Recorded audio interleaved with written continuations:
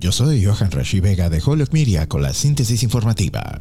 El alcalde de Holyoke, Joshua García, ha designado a 7 residentes de Holyoke para que actúen como presidentes de cada uno de los consejos asesores del alcalde. En noviembre de 2021, el alcalde García anunció la formación de su equipo de transición, compuesto por 14 líderes comunitarios para supervisar la creación de los consejos asesores del alcalde. Cada uno de los 7 consejos asesores está destinado a centrarse en un conjunto de problemas, según lo determinó el equipo de transición, y proporcionará a la comunidad un asiento en la mesa durante las deliberaciones del alcalde. El equipo de transición se disolvió oficialmente a principios de este mes. Los nombramientos y sus respectivos consejos consultivos son los siguientes. Comunicaciones y Colaboraciones Comunitarias, Cynthia Espinosa, directora ejecutiva de Nueva Esperanza. Reestructuración del Gobierno, Devin Sheehan, exmiembro del Comité Escolar de Holyoke y analista principal de las escuelas públicas de Springfield. Holyoke Verde, Corinne Mace Moons, asistente del administrador de la ciudad de Longmeadow. William Billy Glidden, escritor independiente y defensor de la vivienda. Infraestructura y Desarrollo Económico, Michael Sullivan,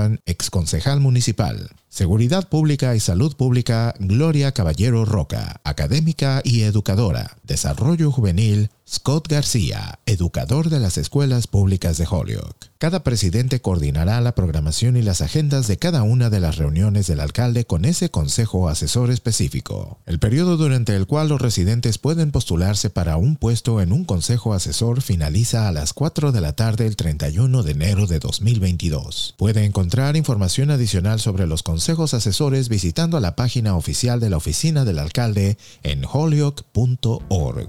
Yo soy Johan Rashi Vega y esta fue la síntesis informativa de Holyoke Media a través de WHMP.